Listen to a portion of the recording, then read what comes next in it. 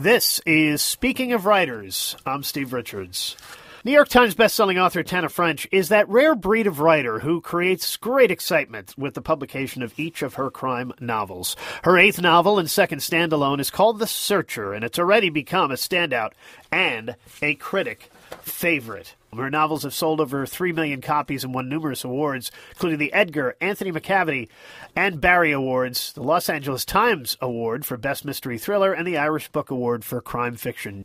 Her first novel to feature an American protagonist and to be told in the third person. Happy to have Tana French back on Speaking of Writers. Welcome to this program, Tana. Thank you so much, and thanks for having me back. How is The Searcher different from your previous books, and what did you want to accomplish with this book?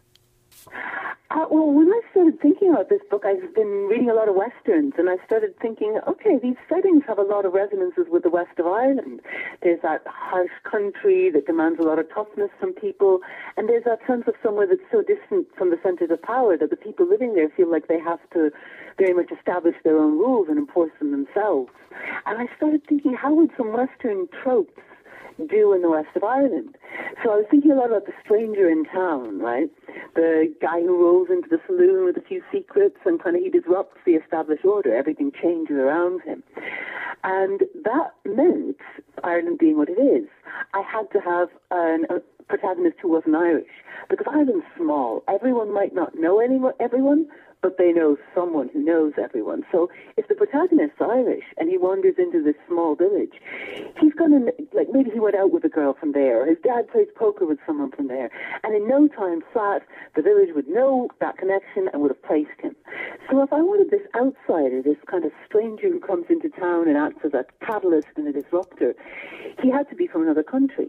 So that landed me with an American protagonist, which was something I hadn't ever done before.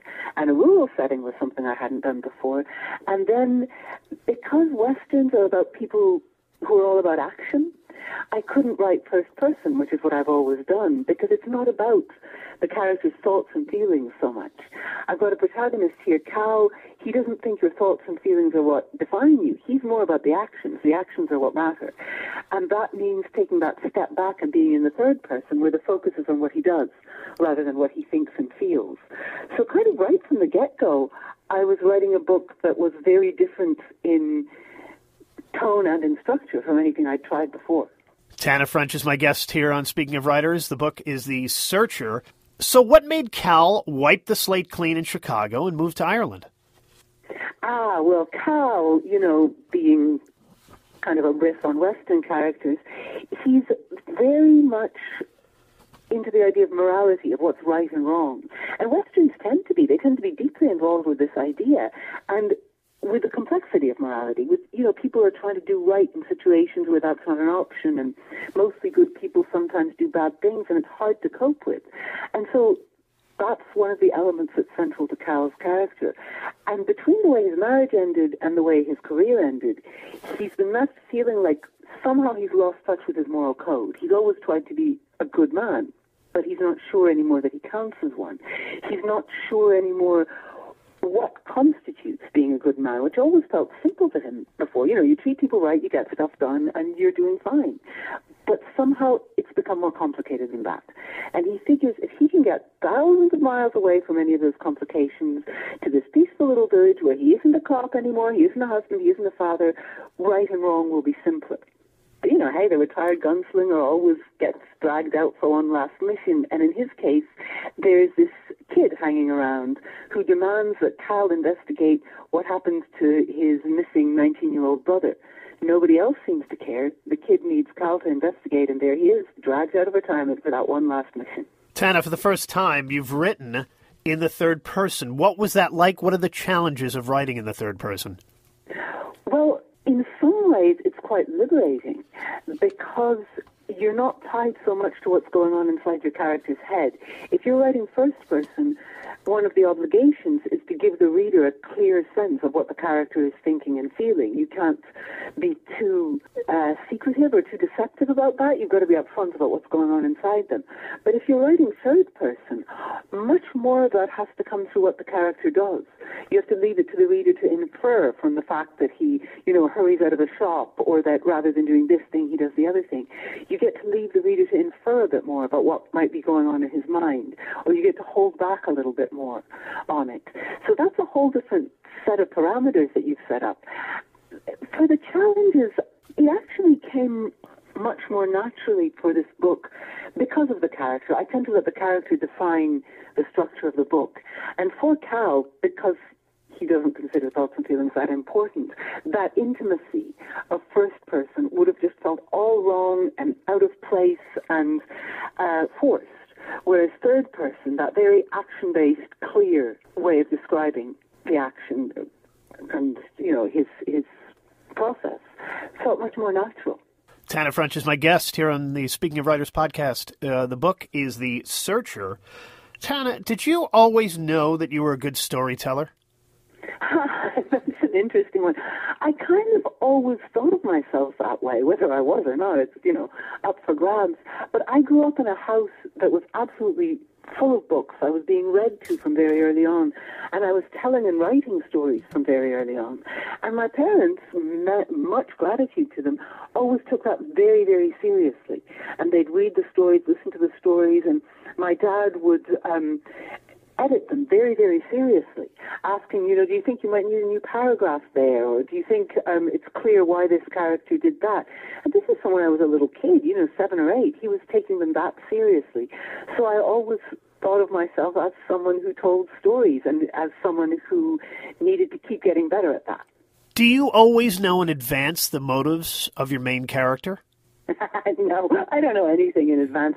I am kind of in awe of those writers who go in with a plan, an outline. They know exactly where this story is going to go because they know there's a book there. They know that at the end, all of these subplots will tie together into something and all these characters will do useful things. Whereas I start off with, I've just got a very strong sense of the main character, I've got a core location, and I've got a very basic premise. And then I just sort of jump right in and hope there's a book in there somewhere, which means that I have to, I think it's because, for me, plot stems out of character. So in order to get a sense of what the plot's going to be like, I have to write the characters for a while to figure out exactly what you were asking about. What are their motivations?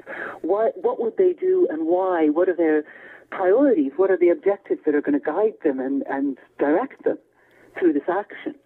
Which makes for a lot of rewriting, because you get to chapter 8, get to know this character a little bit better, and then you go, dang it, I have to rewrite all of chapters 2 and 3, because I never realized he'd do that. But it's the only way that works for me, so I'm going to keep on kind of feeling my way through. Tana, what moves you most in a work of literature? Ooh, that's another interesting one. I think it's going to come down to character again. It's when you feel so intimately connected to a character that you've been seeing the whole world of this book through the lens of that character, and you feel like you know this person better than you know your best friend. And then when you see their world shift in ways that are the most difficult for them, that might not be for another person, but that for this character, you see a shift in the world that is devastating for them. That I find heartbreaking, but also beautiful writing. I'm a sucker for exquisite writing. Anything that is written with real attention to the perfect word and the perfect rhythm of the sentence moves me immensely. Like one of the passages that can kind of have me tearing up every time is towards the end of Watership Down, right at the end. There's this paragraph that's absolutely exquisitely written, and it gets me every time just because it's so perfect. And finally, are you hard at work on another novel? And if so, can you give us a sneak peek into what it's about? Oh, I'm not even far on enough for that. I think, like everybody else, my head's melted right now, I don't have very much bandwidth because we're all just trying to deal with the day-to-day and work out how we're supposed to be handling the middle of a global pandemic, Yes. And I'm realizing that it takes a lot of bandwidth to get a book up and running. So I've got an idea, but I haven't had the space or the space in my subconscious, I think, more than anything, to turn it from an idea into something that I can start turning into a book. So I'll get there in the end, but it might take a little longer than usual. Tana French, her book out now is The Searcher. Thank you for joining me. Thank you so much for having me on. And this is Speaking of Writers.